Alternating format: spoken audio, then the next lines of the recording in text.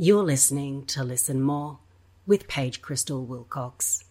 This is a podcast where I listen to people from around the world offer their opinions, insights, and reflections on character depictions of characters similar to themselves. Could you please introduce yourself to our audience? Certainly. My name is Ross Murray. My pronouns are he, him. I do a lot of different things. My day job, the one that pays me, is as a senior director with GLAAD as a part of the GLAAD Media Institute, leading up training and education. And I also tend to lead work for them on various campaigns, including international work and religion work. And the religion is kind of the other part of my life. I am a Lutheran deacon. I am the founder and director of an LGBTQ church camp called The Naming Project. I recently wrote a book about LGBTQ youth ministry, and also a podcast producer of my own, helping to produce a comedy podcast about queer Christianity. And so get to bring all of those aspects together in my life, and they overlap in really fun and sometimes really weird ways. It's always fantastic to hear about other media that's being created, media that is new, about new combinations of things. They're not new things that exist in the world, but things that are being spoken about. And I love the idea of using humor to really explore the way different parts of life collide. One of the reasons that drew me to working on it was, and this is true for me too, there's a lot of people that take religion so seriously and piously. And I think that recognizing that we need to be irreverent, we need to make this personal, and to be personal means it's going to be very real and human. As a Christian, God or Jesus don't just float above the earth and never get dirty. They were very dirty and involved with life and the world and all of the weird things that we do as humans and why we're shaped the way we do and and all that. And to talk about our real lives. And so the podcast is a way to do that, and to never let ourselves get too judgy or scoldy or preachy, because we're going to follow up something that is incredibly earnest and incredibly heartfelt with a joke, right? And that joke could be a pun, it could be a sexualized joke, it could be anything. And I think it helps to decompartmentalize those parts of our life. That's a very interesting perspective on that. I'm a very this is part of being a deacon too, is that in the Lutheran Church, which is what I am, the calling of a deacon is, we call it where the church meets the world. It is word, preaching, proclamation, things like that, and service. And so what I do is of service to the world. And my call as a deacon, and this is very technical and kind of legal, because call is sort of like the contract that you have, is to a job. Just like a pastor or a minister is paid for leading a congregation, I also am paid for LGBTQ advocacy. So my calling is to GLAAD, and GLAAD is supports my call. It means that I'm sort of a representative of the church, even as I do sometimes secular LGBTQ advocacy, and I get to bring a religious voice into that space, and I make that a part of my work and action in the world. And the podcast is just another reflection of that as well. Can we speak to a world that does it? You can get introspective. There's nothing wrong with that. But also people don't feel like they have to. And they can still be very faithful and very exploratory, even while they're laughing at themselves and their relationship with God and the rest of the world. I'm pretty sure I haven't mentioned that I have referred a lot of people to the GLAAD Media Guide, people who are struggling to talk about the community. Aside from that media reference, which really breaks down terminology and gives a little bit of information about why certain terminology should be avoided, are there any other resources that you feel are good for people who create media, inclusive of the religious aspect? Yeah, I like GLAAD resources. I think you're right. The Media Reference Guide is a great, most basic document that is written. It's written in a way that is kind of a do no harm.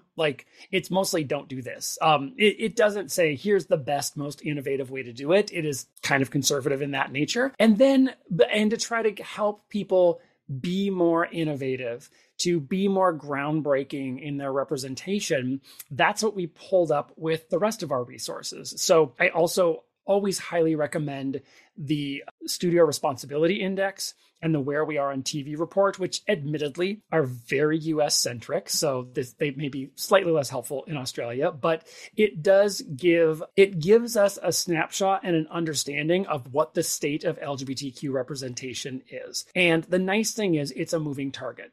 What is innovative and groundbreaking now in 2022 is not what would have been considered innovative and groundbreaking when I started at GLAAD 10 years ago. And both of those reports and the media and the stories that we recognize through the GLAAD Media Awards, also you can see that progress happening. So I always find that really helpful. And then as the person that does religion, I always want to make sure that we can have and include religion resources that, again, give an accurate snapshot of the relationship between LGBTQ people and religion. And so, a look at who gets to be a spokesperson on the evening news or to a news outlet to talk about religion and LGBTQ people. Is it a religious LGBTQ person? Is it an anti-LGBTQ person that is very apt to use religion? Is it a LGBTQ person that thinks that maybe we shouldn't be talking about religion at all, and so they're going to avoid it? And helping to kind of know who says that has been helpful. I did a study like that 10 years ago for GLAAD. That study's now 10 years old. Time for a new one. Time for a new one. I know. Granters, funders, come find me. Center for American Progress has done a more recent one that kind of built on the one that we did in 2012. And I find that to be really helpful, as well as looking at the history of where we've been. All these things that I've created often have timelines in them to sort of say, here's what the history is. So when Pope Francis came to visit the United States in 2015, we did a lot of resources and guides. And part of that was, how do we talk about what has been arguably the more LGBTQ friendly Pope than we've had in history, along with the long history of anti-LGBTQ movement and action that's come from the Vatican, even under Pope Francis, right? And to hold that complexity and to not make it super simplistic, and to do that work with LGBTQ Catholic people that are still in the faith. And so putting out examples like that, or putting out resources that just help people kind of understand the complexity, has been really, really important to me. And I do think the other resources that are good are these LGBTQ religious resources. Some of them come from other organizations like the Reformation Project or the Q Christian Fellowship or several others. But I think they've been helping a lot of people do personal reconciliation. And what I really want is something out there that can do that societal transformation. We just finished, as I'm talking to you, I just finished the Q Christian Fellowship Conference. And my workshop often is sort of less about personal, like faith healing and reconciliation, and more like, let's go out and change the world. And so pushing them to do that and pushing others to do that as well. I love hearing from people who are doing very meaningful work. You did mention a few things about documents and guides that are US centric. Definitely that's a problem that I see. I think probably because from the perspective of Australia, I'm not sure what the percentage is, but the majority of our media does actually come from the USA. So we are heavily influenced by it. We make create very relatively small amounts of media ourselves. Even if I didn't want to chat with people all over the world, which was just something that I wanted to do anyway, it is in my interest and the interest of people in my life to try to influence US media in a positive way, because it directly impacts us. We live it and breathe it. I have talked to some advocates, and part of leading GLAAD's global work, this has been a part of what I've done, is to also talk with people about how to recreate that reporting or that work that we do in the United States, and to create one that is country specific. And I have talked to advocates in Australia to talk about how to recreate a television report or a film report, especially in a way, scale small. GLAAD has been doing this now for over 37 years now. We built this over time. And so it's kind of hard to compare where we are now with someone that just wants to start. And so my first advice was, do a television report, but keep it very narrow. The GLAAD television report is, we call it prime time scripted. And I know this year it's making a major expansion because its streaming is now expanding with all the streaming platforms. And that is just more to have to research. And I said, look, Do like primetime broadcast scripted Australian original content. Like maybe if you exclude like that could be, you could analyze that.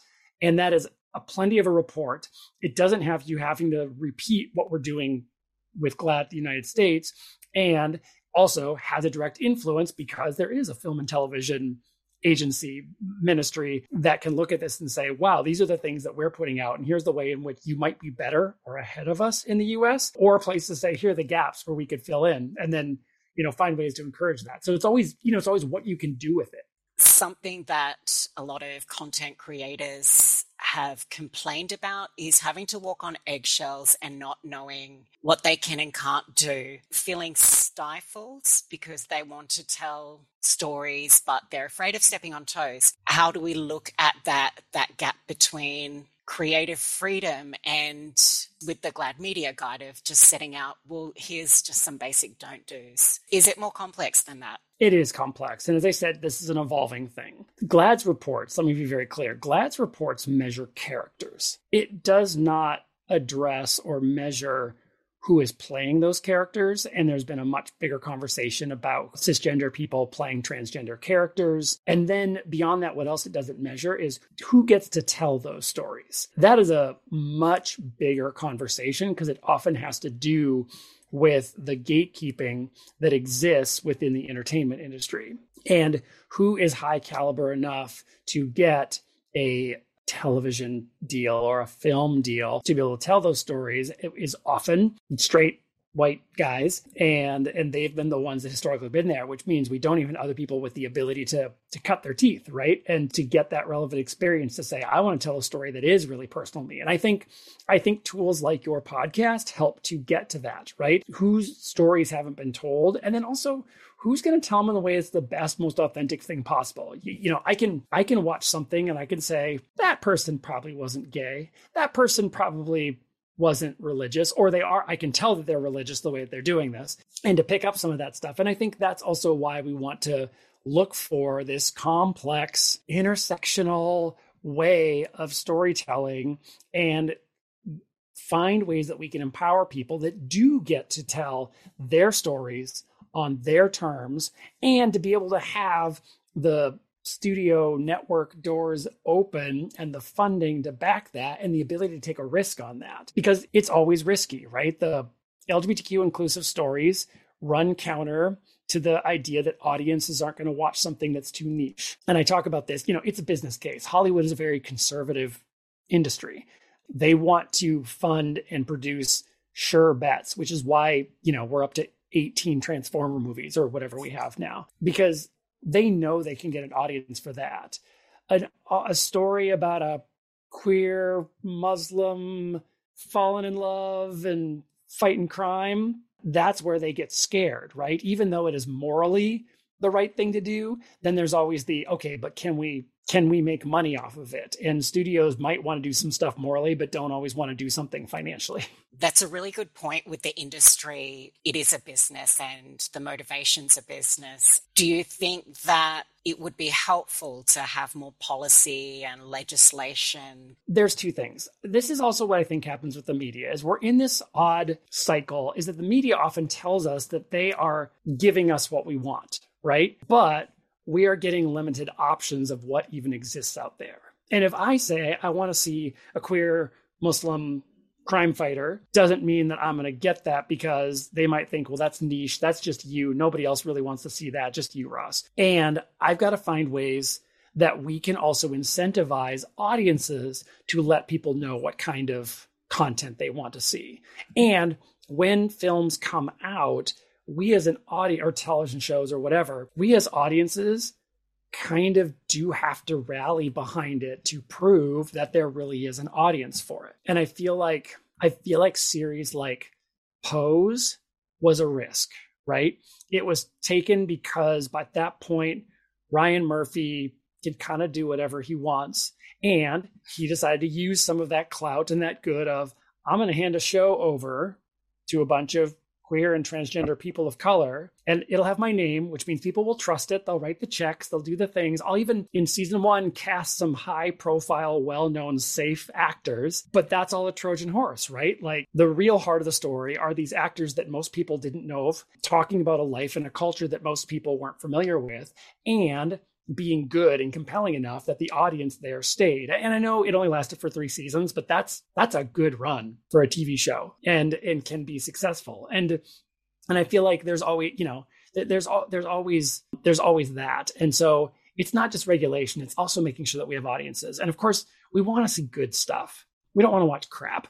And sometimes we feel like, sometimes I just feel obligated to watch crap because that's what's there. And I want more good stuff, but I feel like I have to get through the crap to get to the good stuff. And I want to say on the record, now that I'm not calling queer media crap, but I am saying we have definitely grown and evolved in a way that we get to tell really good, nuanced stories with high production values. And we're getting to a place now that seems to be a real reality. And it took a long time to get there. I never in a million years would have thought that we would be where we are today with some of the fantastic representation that we have with that high production value. I feel less inclined now to suffer through the stuff that is like, yes, somebody had a great story, but they didn't have the tools to really execute it well. A really great tool that I've recommended now for the last year and a half that kind of says that more eloquently than what I did is the film Disclosure, Trans Lives on Screen, specifically about transgender representation in media. And I know there's a part where Jen Richards says,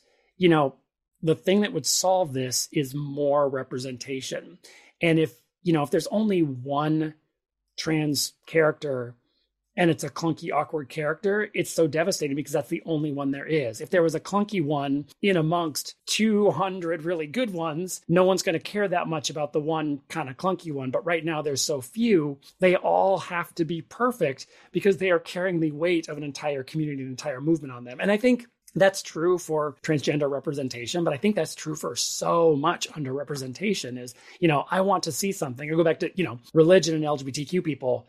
I don't want to see the personal pain and conflict and the how do I learn that God loves me and accept. I want some things where they're assumed that someone's in leadership or that it's more about the politicky side of church life, which is real and is there, and would love to see things like that. And again, I know that there's a risk, and I know that the ones that we get still kind of simplistic about what's good or bad about religion or what's the conflict between religion and LGBTQ people. And so I always want to see if there's ways that we can get into that even deeper. And I'm starting to see projects that are starting to address that more and more. Are there any final takeaways that you'd like to share with the audience? I'm going to go back to where my sweet spot is. We talk about a lot of representation, but the overlap between LGBTQ and religion is really the area that I think the most about. And I want to understand something that is not a either or, a struggle between two beasts. There are some incredible